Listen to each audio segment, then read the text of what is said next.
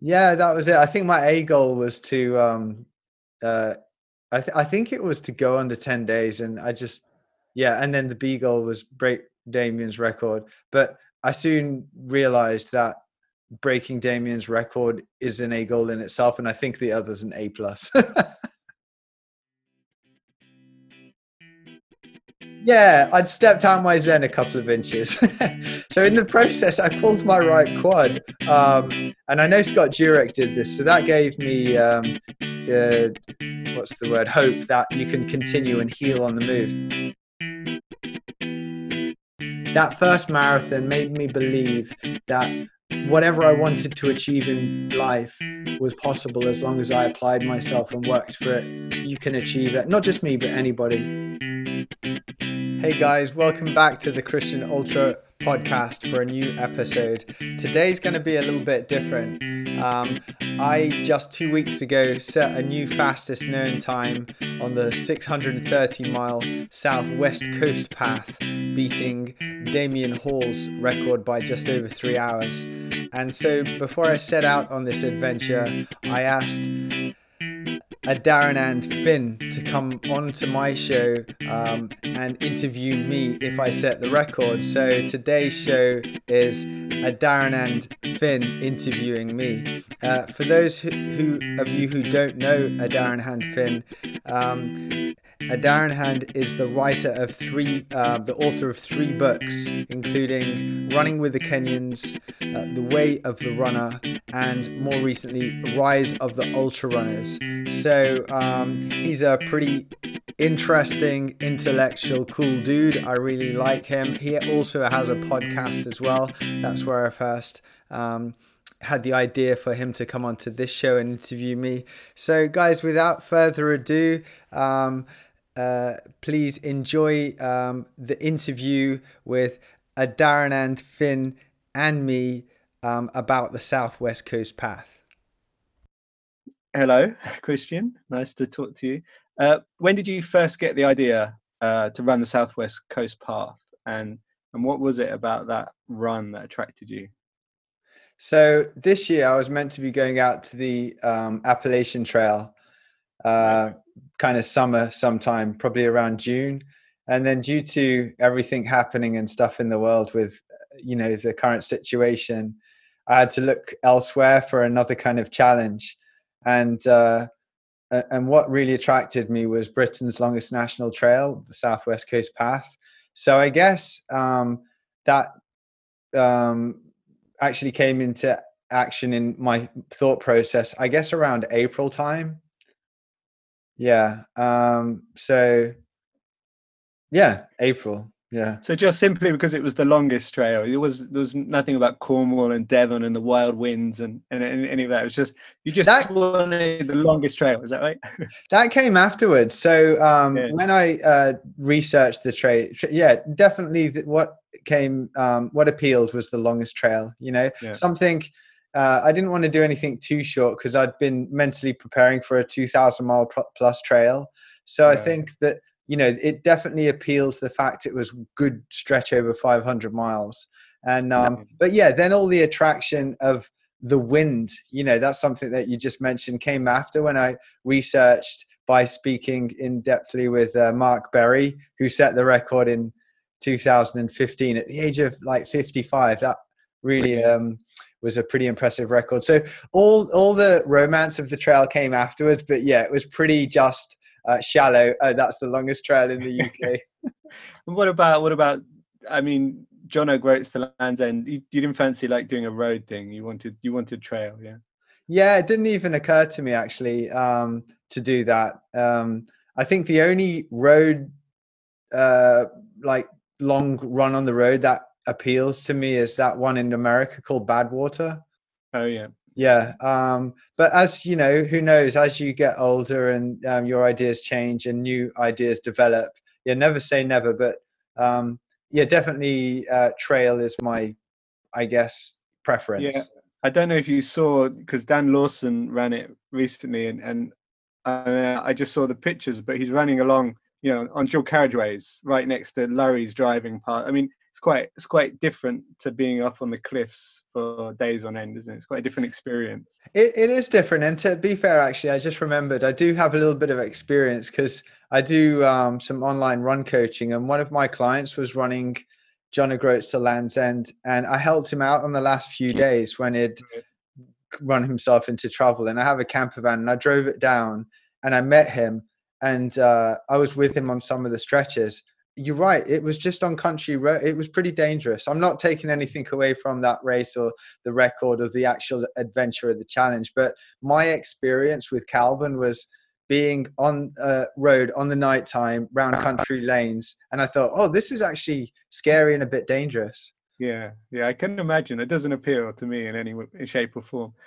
But also, so once you decided to do the Southwest Coast Path, you obviously then look up the record, you see the record, and you do some calculations. What were your thoughts? You thought, oh, this record, I can beat this record, or let's just see what happens. I mean, how tough did that record seem to you on the face of it? Well, the Appalachian Trail, a lot of I did compare the record in relation to what I'd intending to set out to achieve. And Carol Sabay holds the record on the Appalachian Trail at an average of 53 miles a day for 41 days. So this, I worked out to, unless I got my calculations wrong, an average of 57 miles a day. And I thought, yeah, it is more, but it's not ridiculously more. And it was held by Damian Hall. So I definitely set out there with the belief, no matter how much or how big that belief was, that I could do that. But what I did was I made sure I posted publicly on the fastestknowntimes.com my BCD, EF, and G goals. So I definitely put it out there that I had other things to reach for if I didn't achieve what the A goal, Right. So, but you got the A goal. So the A goal was just to beat the record, and that was and that's what you did. So yeah, that was it. I think my A goal was to I think it was to go under 10 days, and I just and then the B goal was break Damian's record. But I soon realized that breaking Damian's record is an A goal in itself, and I think the other's an A plus. Yeah, because I mean, I'm not in your caliber of runner, but I run on this. I mean, I live in Devon, so I run on this coast path quite often. And because when Damian, I hadn't done that much. When Damian did his attempt, I actually ran with him for a bit. And I remember at the time being not really an ultra runner at that point. I was just thinking, well, this is really slow. This is quite, he was walking. He was with Mark at that point still. And I just thought, God, it's not such a big deal. But then I go and try and run 20, 30 miles on the coast path, and I'm completely floored. And every time I run on the coast path, my thought has always been, I had renewed respect for Damian's record. Well, now it'll have to be renewed respect for Christian's record. But it is tough, that trail. I mean, maybe not all of it, but a good 80, 90% of it is constantly up and down and up and down. I'm just telling your listeners, it's seriously tough. No, you're right. And I think it's a really interesting point you raised there about the transition from kind of road running to trail running. Even without the Southwest Coast Path, when I got more serious into trail running, you had to basically let go of a couple of minutes per mile, and it's, it's definitely a lot slower moving because there's obstacles to go around or over, like rocks and roots, and then obviously undulation as well. So yeah, it's a pretty tough course, but actually that kind of plays in my favor because I like that mind engagement. So with road running, I find that you can actually kind of like look up at the horizon and run forward and then turn left and turn right. And I do like road running still a little bit. But with trail running, if you look up for too long, you're going to fall over. So you constantly have to look where you're placing your feet. And I find it a real mind engaging sport. So for that reason, and then when you have an uphill, you're using different muscles going up, coming down, again, vice versa, different muscles going down. So I really like the variety, the way you use your body over trails and hills and mountains in comparison to road, where there's a lot of repetitive movement. Yeah, this is interesting, because I often think, like, people who walk in the landscape, for example, walk in the mountains or walk on a coast path like that, they'll say, if you're running, you're not taking it in. If you walk, you take it in. But I always think you engage in a different way with the landscape when you're running. And I mean, how do you think that's true? I mean, you think you're still taking it in, or you think you're just kind of mindless to the actual beauty of it, or you're somehow still absorbing that? No, definitely. There's Scott Jurek got comments when he was doing his northbound Appalachian Trail about, just, slow down and take in the view. But so there are those comments, and what people might say, oh, what's the rush? And I think when I was out there, I definitely found my senses being heightened. Like my sense of smell became more increased. So it may be that, I could smell somebody because of their perfume or their aftershave way before I see them. And that doesn't sound really that impressive, but, I may smell a certain tree or something. And, my senses definitely improved. And that's because I was out there all day, and my appreciation wasn't the less, just because I wasn't walking. I mean, eventually, I think the more experienced you become at running, you can actually almost switch. So you're switching onto the rocks you have to tread around and move around. But at the same time, you're almost like when you drive a car, you're not consciously changing gears or maneuvering the vehicle. And I think the more experience you come with trail running, you're not consciously stepping over a rock. It's almost subconscious. So you are able to appreciate your surroundings, in my opinion, as much as a walker. It's just my opinion, though. Yeah, I mean, I imagine you kind of almost merge with the landscape in a way. You become part of the landscape rather than an observer of it. Do you get that sense, particularly after that amount of time? Yeah, I definitely started to feel part of things. And then when I did go into because the Southwest Coast Path does pass small towns and so on. When I'd go into a town, I guess it depends on the town, but some of them were more picturesque than others, I definitely felt, certainly I felt like this disconnect, and I couldn't wait to get back to the ocean on my left, the rocks under my feet, the wind in my face. And I do agree. There is a connection. And that's one of my draws to the sport, for sure. Yeah, it must have been strange turning up in a town with like people having ice cream and chips and like probably looking at you slightly, questioningly as you struggle by. I mean, I can imagine that was quite a surreal experience. Yeah, there were some funny times when I went through. I guess they're like seaside towns where there's a lot of people there because of the ocean. And it was really interesting, actually. I went through one town, I forget the name, but a lot of the youth were so in London, the youth will walk around parks or spend time on their phones, or I don't know, go to clubs. But a lot of the youth were coming to this ocean and spending time like swimming and playing with their mates. And definitely the attraction was to be I mean, even though I was in Britain, and I definitely felt a different sense of culture experiencing just running around the edge. And it was my story. So because my approach to helping time pass without observing it was to really just engage in my surroundings. So if I was on a really remote section, then my story or my interest would be I don't know, a sunrise or looking out for seals. But when I did come into one of these kind of towns, my interest would be on the culture and the people. So it did all help with the process of kind of moving forward for such a long time.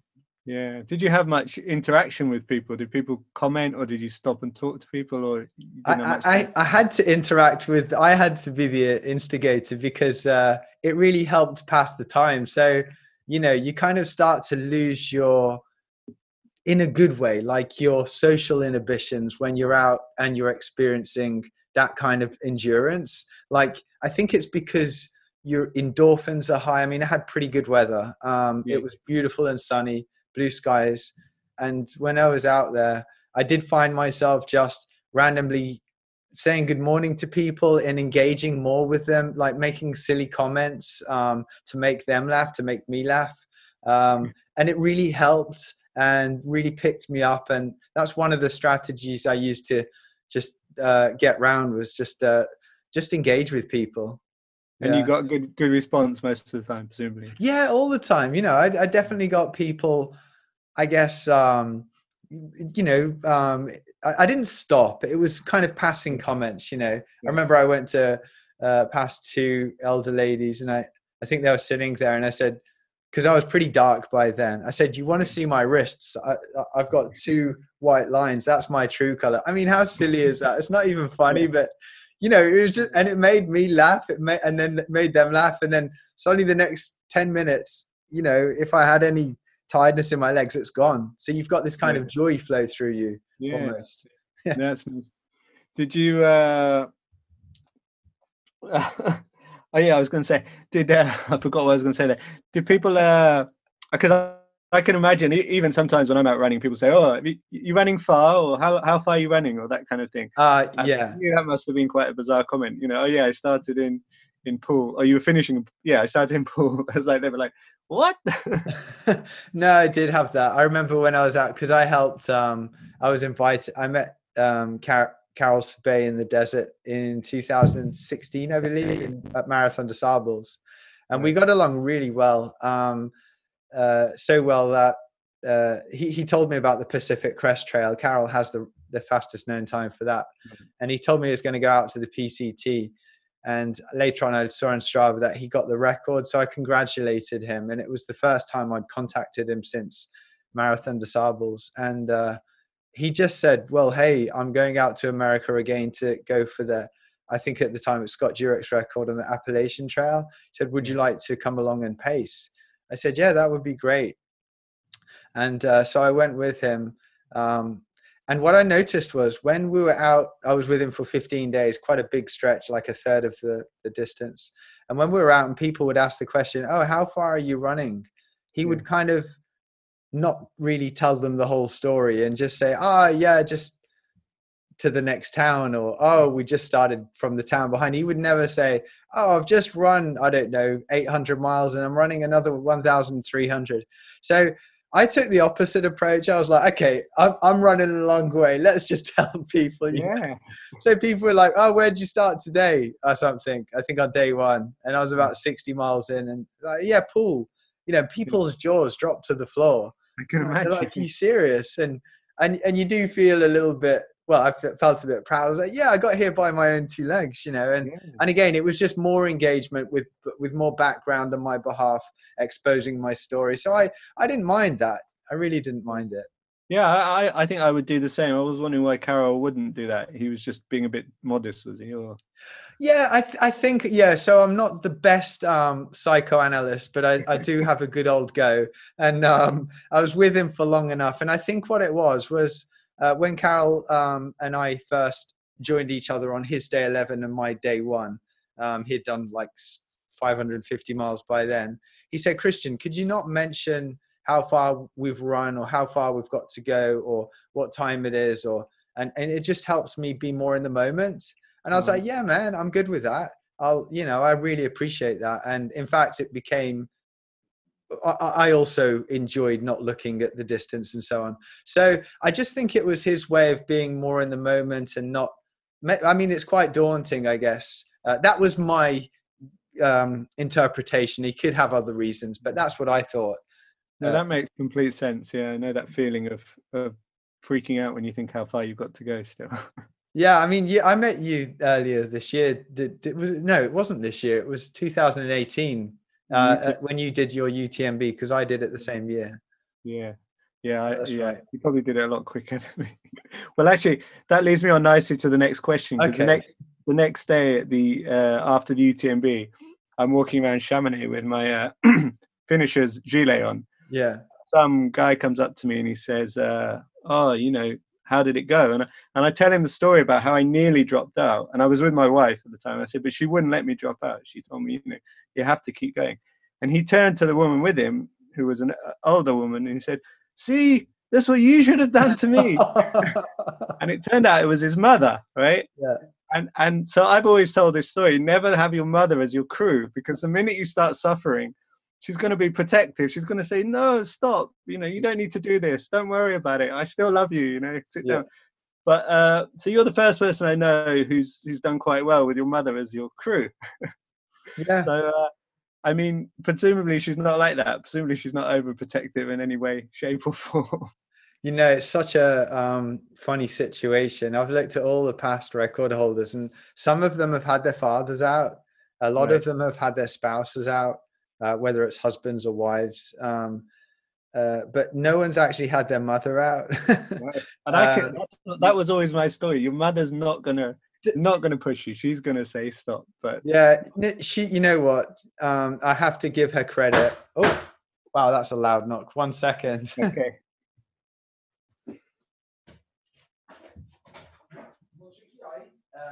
Yeah, nice one. Thanks, man.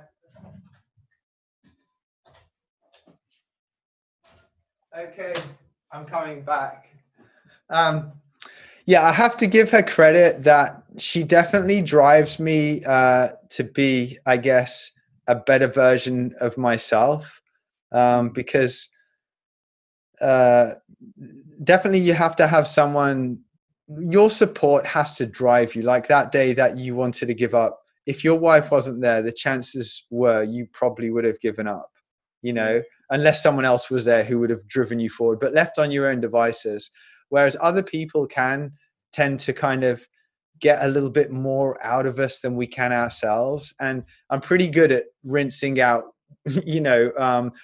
what I believe is the best of myself. But I think my mother can get that micro twist of the sponge to get one more dropout, because there were times when I just eventually did kind of switch off, let her do the logistical moves on against Damian Hall in terms of how far we had to go. I remember one day I came in and she said, right, okay, 5 more miles and we'll be good. And as far as I was concerned, it was the end of the day.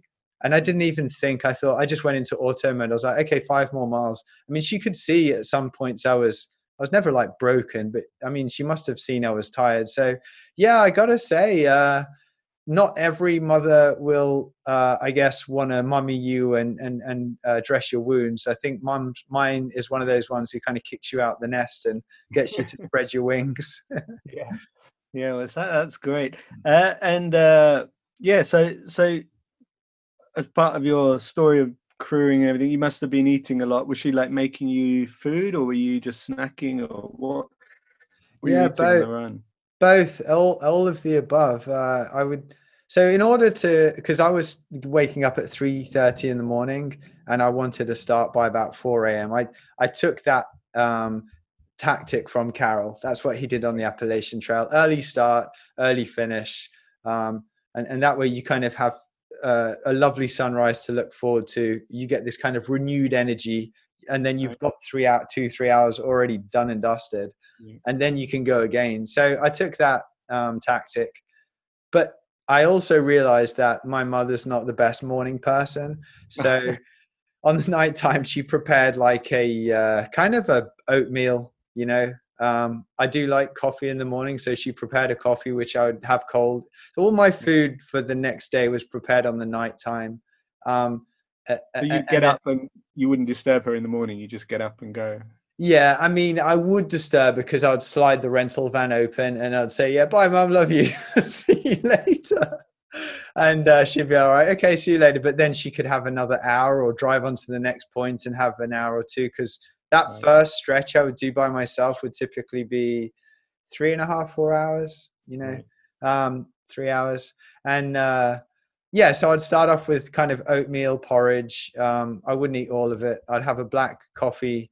I'd have a few snacks along the way. Snacks, I had to balance my snacks between salty and sweet because, like I said, the first 4 or 5 days were extraordinarily hot, and from the hours of 11 till 3 p.m. it was a matter of, okay, I'm surviving the Southwest Coast Path, I'm not running it. And so I found that you had to, or I personally had to take on more salty snacks to keep my electrolytes balanced, because I wasn't drinking any sports drinks. It was just water and that. So yeah, a combination of, I mean, the list is huge. I ate cheese. Yeah, I was a vegan for 7 months, starting last year, finishing this year. But for this attempt, I didn't want to have any restrictions. I had salami, cheese, crisps, chocolate, fruit cakes, sandwiches, tuna salads. You getting any like strange cravings like halfway through the trail and like phoning ahead to your mum to see if you could get hold of them or anything like that? Yeah, I think McDonald's, I don't know why, but you just want fat and salt as the main thing I guess I craved.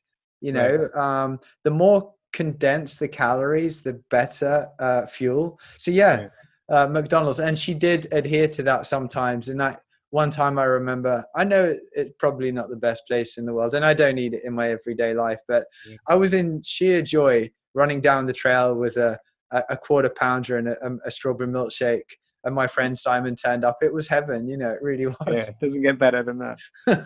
I just did I only did a short run by your standards, like 25 miles the other day, but I ran out of water. I ran out of water near the end, and for some reason I was dreaming of San Pellegrino lemonade. I just couldn't get it out of my head, and I was just praying when I got to the shop they had some, because it's quite an obscure thing really, but they had some in the shop. It was like heaven.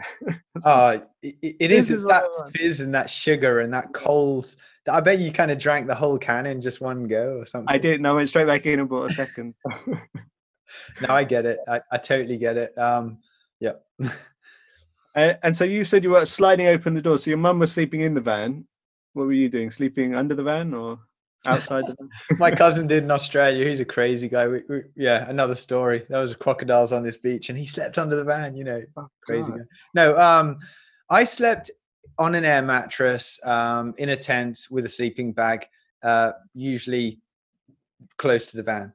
If there are some trees under the tree or something. I'd really like sleeping outside. I actually often I often sleep in the tent in the garden. I really enjoy being outside. My mother is pretty amazing. So her name is Sharon Mullen. Sharon put this is a rental van. She put a wooden frame inside of it, made a bed, put all these drawers in there from Poundland or whatever it's called, and just created this pretty awesome support wagon. And she slept in the van, and I slept outside. Wow. And you sleep all right? You sleep fine? It was like being anesthetized. I would lay down. So my job when I got in was take off my watches, charge them, charge the tracker, strip my clothes off, obviously, eat a meal, which I would often finish most of it, a camping meal, and then lay down and shut my eyes. And probably within 10 seconds, I was completely out cold. And you weren't taking anything for that. That was just happening. I said, Mum, are you putting anything in this food? Because some days I had some serious energy. I was like, are you putting stuff in my food? No, I didn't take. I did speak to David Horton, and I can't remember who else, but they did have some kind of sleeping mechanism, some tablets or something to help them sleep. I'm really not one to take many kind of tablets and stuff.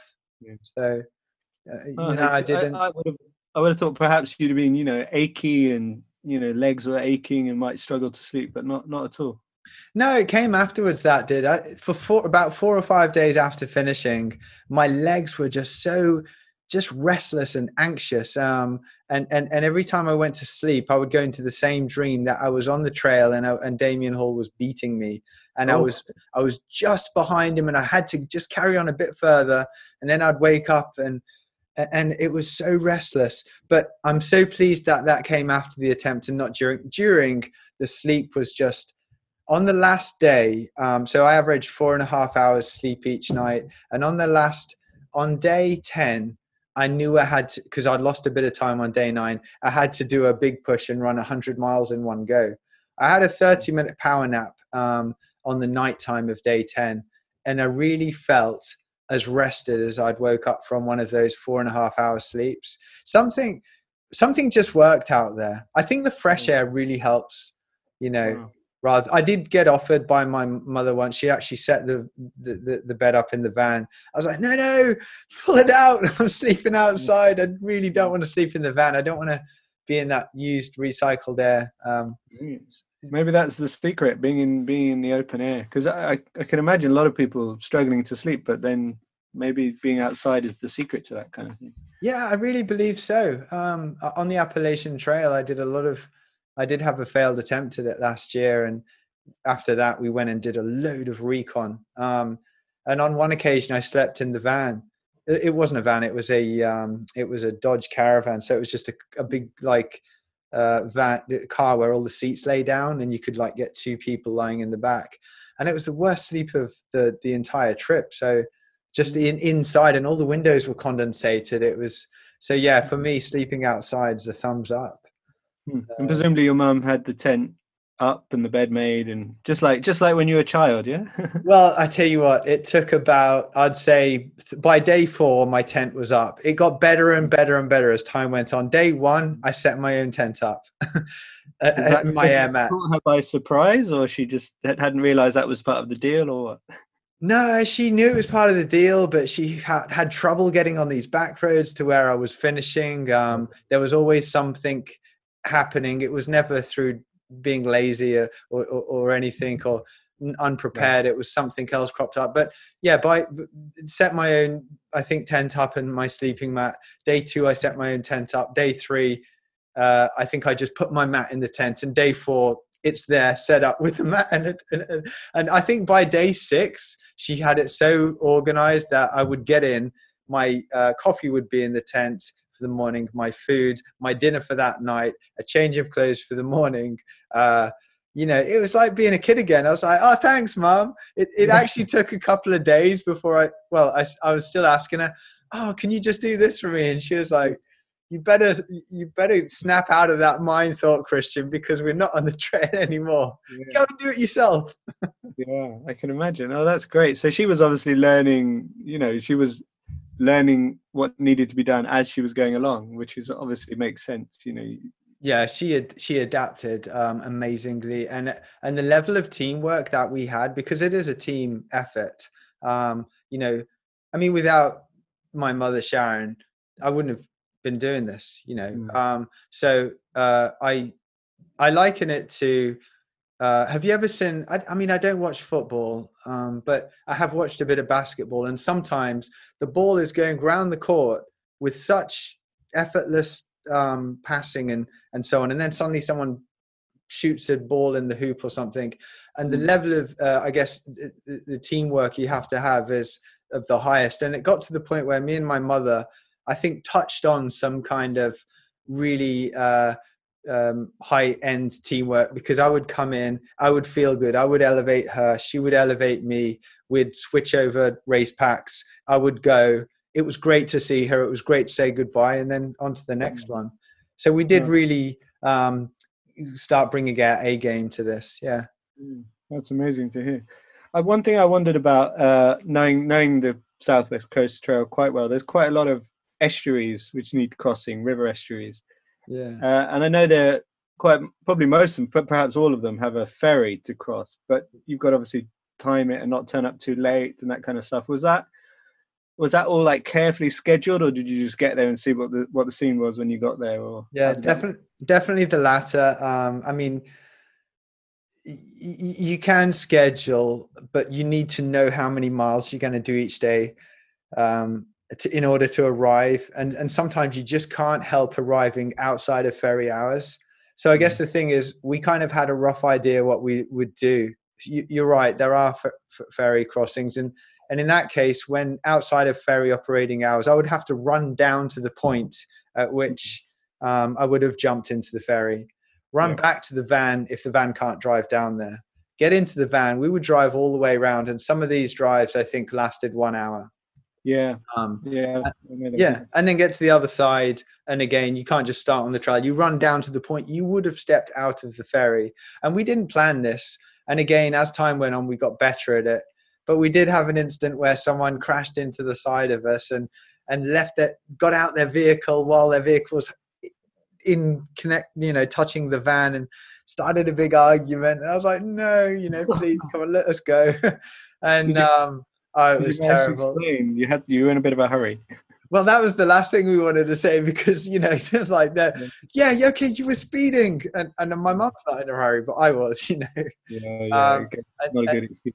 Yeah, but I tried to on that long hour around. I definitely tried to take advantage of this is time I should be lying down trying to sleep, and it is. And I did get in this bed. And my mum's bed, she's like a lot shorter than I am in height, and so I ended up having my legs bent. I couldn't extend them because she lay the width of the van. So that wasn't very nice sleeping. But you have to take what you've got, and I think I did catch a few Z's. Yeah, like every ultra run, and particularly one this long, is going to have some low points. I don't want to dwell on the low points, but they were often quite significant moments in the run. I mean, what was do you have a kind of lowest point that jumps out where things really were falling to pieces, or were you always on top of it? No, it's got to be. There are a few. I mean, I think with something like this, you do, and that's what makes it so rewarding. Same with 100 miler, or same with maybe someone who's running their first 5K. I think it's relative.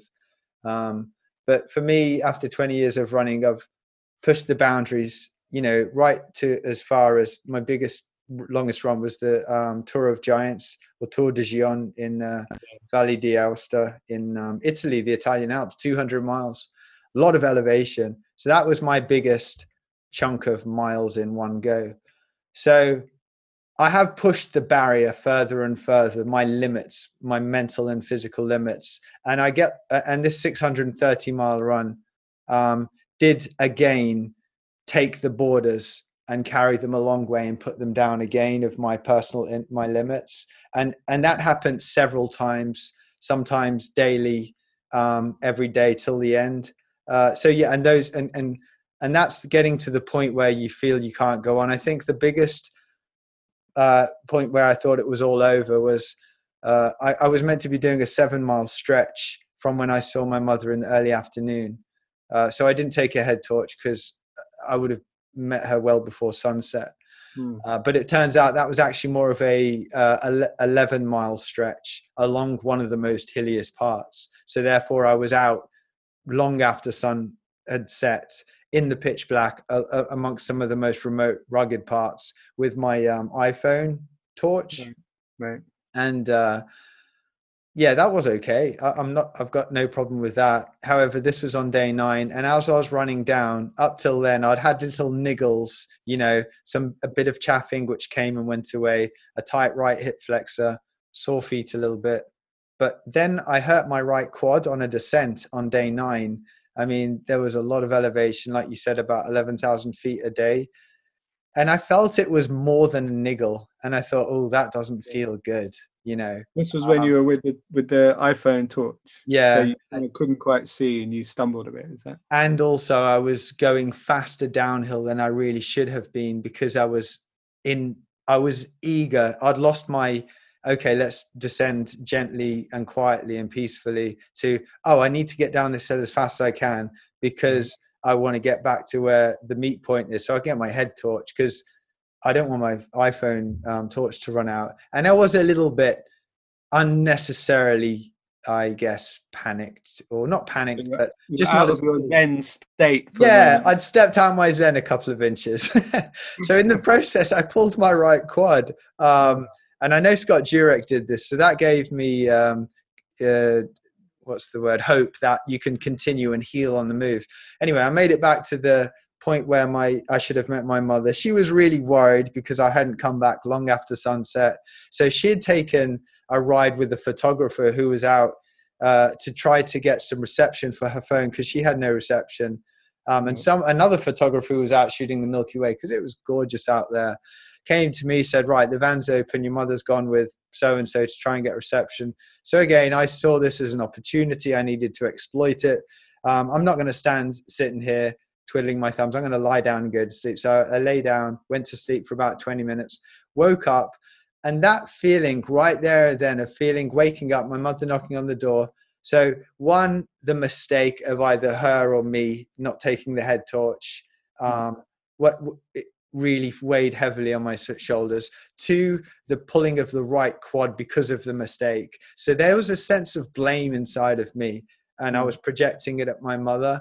The bad atmosphere because of my mental attitude towards her, and the fact I just woke up. I said, right, I'm not sure how this is going to go, but I'll try and do 2 miles and let's see what happens. So she went on to the next point. She was having her own problems and telling me how difficult the road was, and she didn't know if she could get back up. And I heard a wheel spinning up this road as I was heading off like the wrong way, and one of the photographers shined his light up the trail I should have been going. So I was in a really bad place on the end of day 9. I got to 2 miles further down the trail, and it was a matter of run limp, run limp. So I said, okay, if I go to sleep now, I've got 5 hours and maybe my right quad will heal. Wishful thinking. We had a big argument. The teamwork was not working at its best right then. It was more just real nasty, horrible. I didn't like the woman. She didn't like me. We went to bed. Storm off though, luckily, hopefully not. No, I stormed off to bed. Went to bed. Woke up 5 hours later. We both woke up again, refreshed, rejuvenated, hugged, kissed, said sorry, and then I thought, right, I've got to do 110 miles or whatever it is now in one push, with a leg that I don't have my full range of movement. Wow. And throughout the day, I used many tactics to achieve that, but that was my biggest obstacle, and overcoming that took my boundaries and kind of chucked them a real long way, further than I thought I ever could imagined. So my biggest low was the fact I didn't think I could run 100 miles without the full range of my right leg, but I did. So that was my biggest low.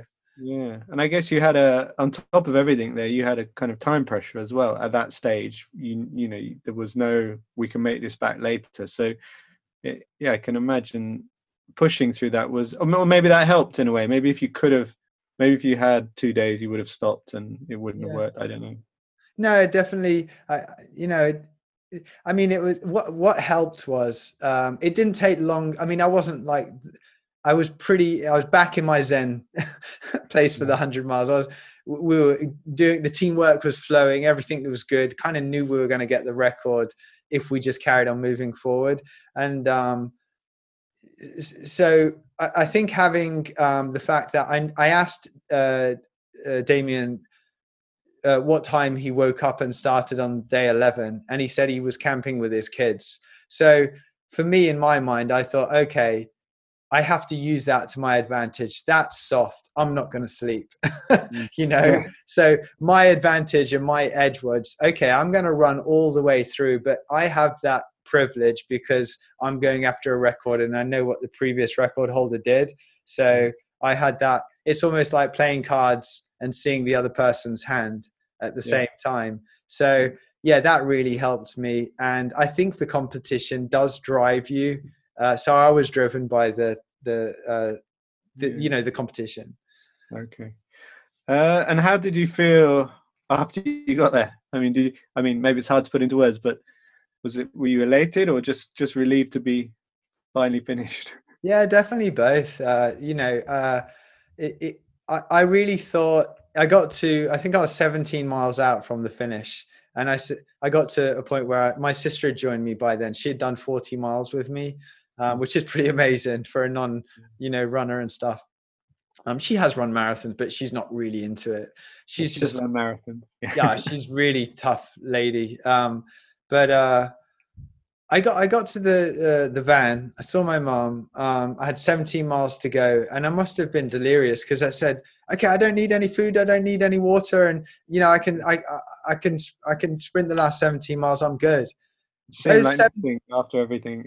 Yeah, those 17 miles were the toughest 17 miles. And I thought, again, I wasn't going to make it because I missed my mother at the last big stretch I would have to do before, like the last resupply before I had a 12-mile stretch. I needed to change my clothes. They were soaking wet. It was raining by then. I needed to eat and just carry on. So I got there. She wasn't there. It was an executive decision. I was like, okay, Steph, my sister, Stephanie, I'll take all your supplies and I'm going to carry on in wet clothes. And that 12-mile stretch was the toughest stretch. I was delirious. I was, again, slightly pissed off that my mother had missed me. I don't know why she had missed me. But I got through it. So yeah, I think my point is that it never got easier. It just got harder and harder. And then the funny part was, on the last climb at the bottom, it says 5 miles to Minehead. Yeah. No, sorry, it says 4.5 miles to Minehead. And there's this ridiculous climb. I mean, it's so steep. And you're going up and up and up, and you're looking behind you, and you know, you could look. I mean, it was so steep. You get to the top, and you've just seen the sign at the bottom that says 4.5 miles to Minehead, and you feel good. And it says 5 miles to Minehead. At that point, you must think like someone's playing tricks on you here. You know, it's just I mean, yeah, I was laughing at the same time, but I thought, this is just killing. Physically, it was really hurting by then. I was tired. I was done. And I knew that when I got to the monument at Minehead, you know, I planned my speech, you know, the 30 or so runners who would be there. In fact, it was just my mum ringing a cowbell. So I didn't bother with the speech. I got there and I knew press people weren't doing a good enough job then, obviously. Oh, you know what? It was a perfect ending, but I totally knew I wouldn't be able to cross the road. Like after I hit that, put my hand on the monument, and true to my thoughts, my predictions, I sat down, lay down on the base of the this Minehead monument, saying it's the start, because Minehead is the start of the Southwest Coast Path, and like. After a while, I could start smelling the dog pee, the dried dog pee, you know, because it's a thing, and dogs pee up the side of signs and stuff. And I thought, oh, this place is not good to be sitting. And I got up and I knew I just wouldn't walk, and I needed help across the road to walk to the van. Yeah, so it was a feeling of relief, and it was a feeling of accomplishment on the highest level in my personal life and my personal journey. Mentally and physically, and it was a feeling of teamwork, like satisfaction in terms of not just myself on a solo endeavor, but you know, I kept on saying to my mother and my sister, we've done it. So it was of the highest high, and it was purely worth it. I mean, it's not just the feelings at the finish, obviously it's the journey, but it was a wonderful finish. Was there any sense at all, I don't know why I think this might be there, but any sense at all of like slightly disappointed that you've got to stop running? That you've got to, or are you completely happy to stop? Yeah, I was happy to stop. I know that thing about, you know, post-expedition blues, you know, when you feel your journey's over. And the thing is, I look forward so much to the things to follow, the recovery phase. I'd envisioned in my mind, you know, I kept on joking with people, I'm going to wear a robe and slippers for 10 days, you know, afterwards. And I thoroughly enjoyed it. It was my father's birthday. I didn't feel that. I didn't feel the sense of loss. I fully lived that 10 days and 10.5 days to the max. And it'll be part of my experience in this life, you know, and I'm happy it's over.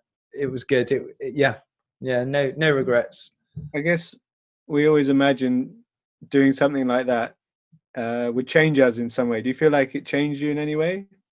Yeah, I mean, there's no that for sure. Again, that thing of, you know, taking your limits, picking them up, moving them further, and then dropping them down, because we all have limits and they're always going to be there. It's just the question is how big are our limits, you know, or how small. And I feel my limits it's kind of hard to put it into words, I guess. I feel I've pushed the boundary of my limits further than ever before in anything I've ever done. So now you build on that. When I go to my next, whatever it is, challenge, I'm going to start with the base of it being the Southwest Coast Path, and my limits will start at where I pushed. My limits will start at my boundaries. And I guess that's where the Appalachian Trail comes in next year. So, yeah, I have changed. And it sounds like you feel like, in a way, I mean, if I'm wrong, tell me, but almost somehow like having that bigger base almost gives you a kind of sense of strength or stronger potential, would you say? Yeah, definitely. Yeah. There is that sense, because you need that self-belief. I mean, it boils down to, if you believe you can do it, I mean, in realistic terms, you've put the time and the work in, you can do it. So that was a real big, building of my self-belief and what was possible for me. So yeah, I have changed, and I think I've changed in other ways as well. I feel I've grown more patient and more understanding, of the relationship with my mother, because your relationship changes, doesn't it, with the person that you're with. We experience this together, and I suppose children, to begin with, want a lot from their mothers or their parents, and as you grow up and you become an adult, you realize you want to try to give more than take. So I think my relationship will be more about giving to my mother, and rather than trying to take. So I think I've become a man. That's pretty cool. Yeah, man. How old are you, by the way? Just 43, actually. 43. Yeah. So okay. Yeah. I don't know why I just suddenly wondered. And so Appalachian Trail is on your horizon. That's quite a bit further. Does that feel like another big step up, or do you feel now that you've done this, it's just a small step onto the Appalachian Trail? No, it's a massive step. I mean, yeah, I did average, I think, 60 miles a day for this. And to break the record on the Appalachian Trail, my friend Carol averaged 53 miles a day. So that's quite significantly less average distance per day. There's a little bit more elevation on the Appalachian Trail each day. And it is for 4 times the distance. So I just set a 10.5-day record. This, to break the record, you were looking at around 40-something days, 41 days. So yeah, it's 4 times the distance, but it's less average each day. So I think that's a huge mammoth undertaking. But I saw Carol enjoying himself, and I really believe that what one person achieves, another person can also achieve.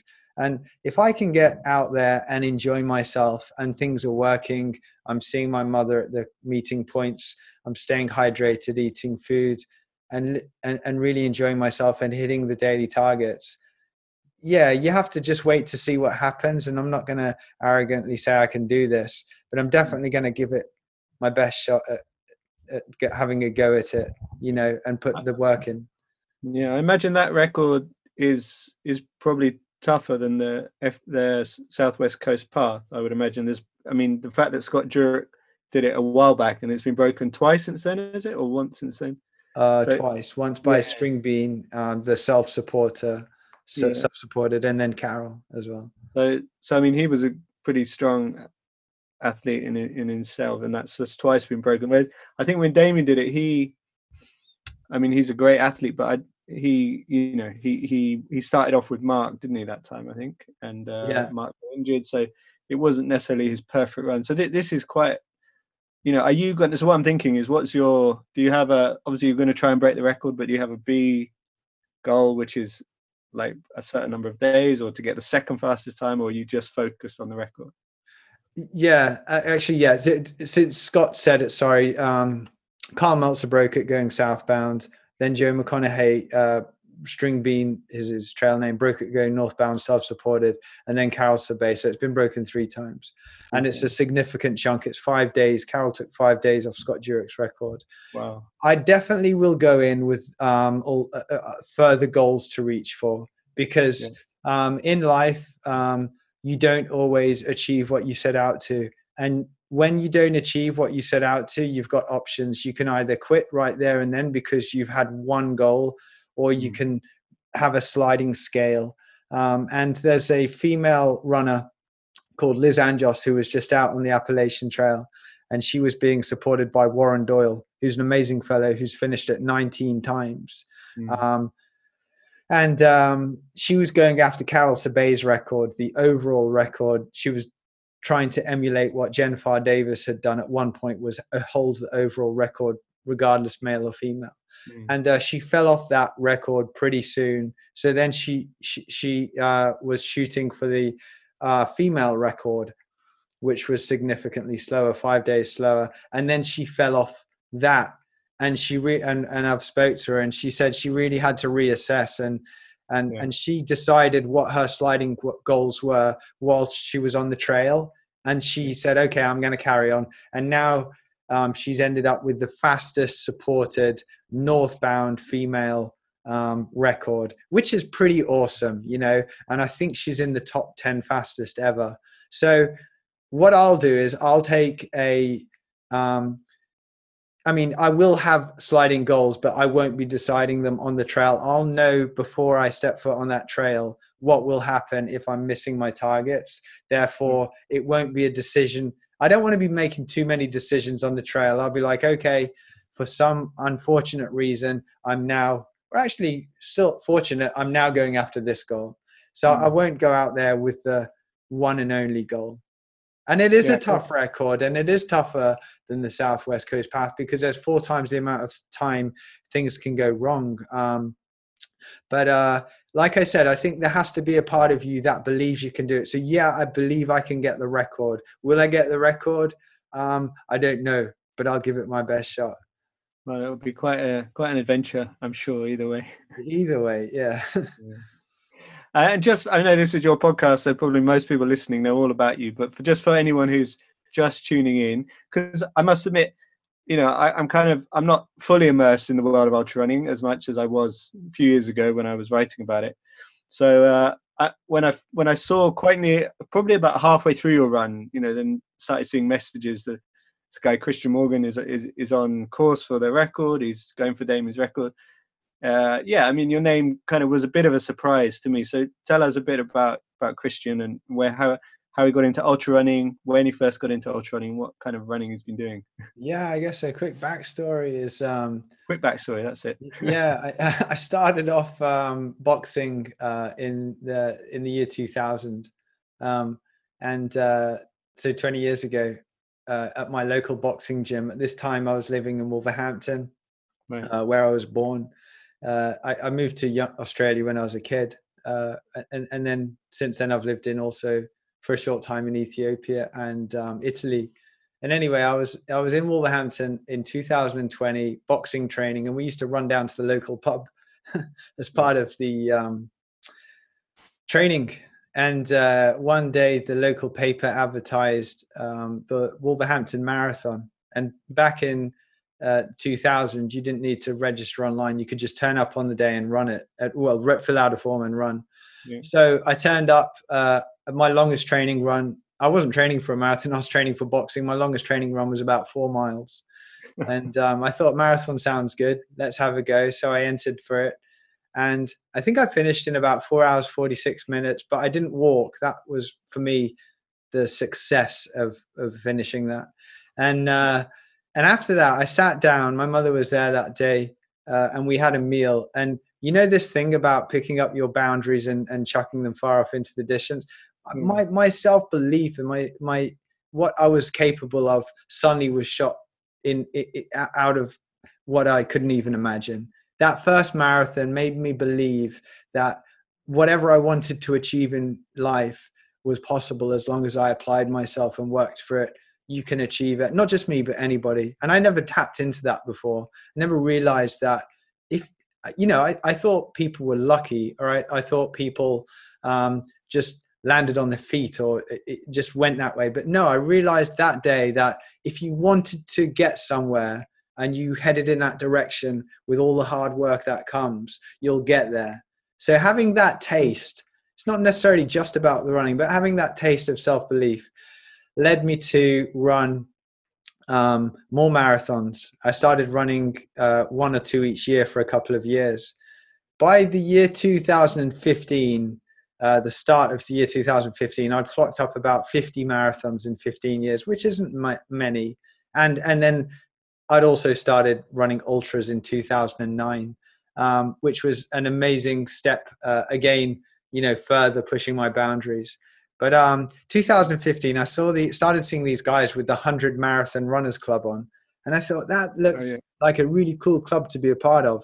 But the thing is that all these guys had in common was they were all in their 60s and 70s. And I thought, well, I mean, back then I was like in my late 30s, and I thought, I want to join that club, but I don't want to be 60. Yeah. Okay, right. 15 and 16, I'll run another 50 marathons. And by 16, so by the end of next year, I aim to be in the club. So what I did was I started booking marathons like on the weekend and, looking just to clock the numbers up. Loads of trail marathons, loads of ultras. And I managed to have Wolverhampton land as Wolverhampton was my first, and I managed to have it land as my 100th marathon. And that day I won the Wolverhampton Marathon. I think I got a PB of like 2:49. And it just felt really cool to, have set this goal and achieved it.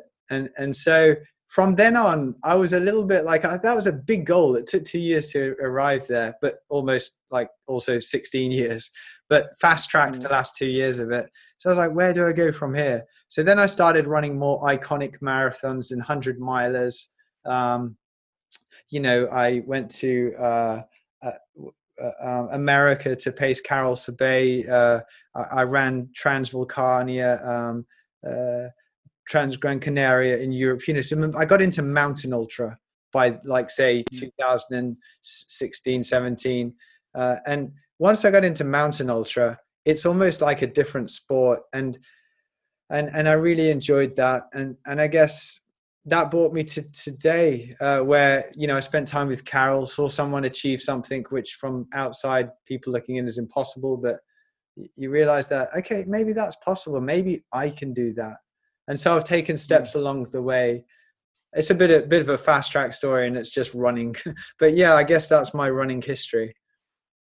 And like listening to that, I'm wondering if you have an inkling of what lies beyond the Appalachian Trail, or do you take it one step at a time? Well, I know about eventually you're going to do that, and then you're going to keep wanting to push. Hopefully I'm just going to like levitate, float into the air, and just kind of be and suddenly I'll be a leaf on a tree. I don't know. No, I'm fully aware that I'm fully aware that I think early 40s is still a good place for endurance. And I was never really a competitive person. And I have become competitive, but I'm only going to use my shelf life of competitiveness. And I did speak to one fellow. I spend the winters in Thailand usually because it's really nice and warm, and I like it there. And I met this guy, and we were having a coffee one time in the coffee shop, a really cool coffee, nice black Thai coffee. And I was sitting there, and he had his running clothes on. He was about 75 years old. And I said, what it's like, you're having a conversation and the caffeine's kicking. And I said, I think time's running out for me to get a PB. And he said, really? He said, okay. He says, I got a PB yesterday. What's a PB to you? And I said, oh, you got a PB yesterday? He said, yeah, I did. I said, personal best, the fastest you can run. He said, oh. He said, personal best to me is the best I can feel.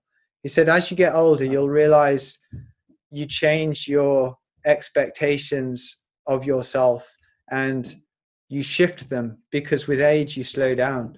So yeah, I'm fully aware that I won't be setting FKTs, all over the place. I do want to have a go at the Appalachian Trail. There's a few other things which I've got on, in my mind, which are more adventure based and so on. But yeah, I've got some things I want to do. But yeah, I don't see myself competitive crazy for the rest of my life, you know, and just enjoying. Yeah, I think naturally you have to take that approach, that PB should mean the way the best you feel. So yeah, I'm quite happy to head that direction. Yeah, that's a lovely story. I like that. That's well, it's a brilliant place to end it on. So yeah, thanks for sharing your story, Christian, and good luck with next adventures. Good to talk to you. Darahan, it's been a complete pleasure, man. Yeah, it's been great having you interview me on the show, and like, you know, if whatever, you know, just let me know if you want me to come up. I know you've got a podcast. And is there anywhere you want to kind of also give out, because I'm sure there's a couple of people listening to this, do you want to shout out point people in any certain directions for your kind of podcast or anything? Oh yeah, you could do. I mean, you can find I do running camps and a podcast. It's all on a website called thewayoftherunner.com. Okay, yeah. So thewayoftherunner.com. I think you can kind of find me, all the things I do on there. So yeah, okay. And I just got to say, you know, a big thank you, because I have read your book, Running with the Kenyans, and I've read The Way of the Runner, and I've actually even listened to you. You actually do your own audio version of the Rise of the Ultra Runner. Is that right? Yeah. And so, you know, it's a big privilege for me and an honor to, you know, have you on the podcast, and just to have met you like this, it's a pleasure. So thanks for coming on as well. Yeah, maybe we can run one time when you're down in the Southwest next time. Yeah, I'll be back down there for sure. Thank you guys for listening to my show. My interview, it's different, isn't it? Because usually I'm interviewing people, so it felt kind of strange for me, actually. You kind of feel vulnerable, I guess, when you're opening up and someone's asking you questions, but it's good. It's good to put yourself outside of your comfort zone. I have done some other interviews about the Southwest Coast Path. I'm on Ian Corliss's Talk Ultra and a few other podcasts, so go and have a listen to those if you want to hear my voice more. Go and check out Darren and Finn's books, which I'll just name them again. The first is Running with the Kenyans, and then you've got The Way of the Runner and The Rise of the Ultra Runners. And also go onto his website, which you mentioned, to go and have a look at his running camps. Guys, thanks so much for listening. And please, if anybody is interested in remote coaching, whether you're in Japan, America, Norway, Australia, New Zealand, India, anywhere, any runners worldwide who are interested in remote online run coaching, go and check out my website.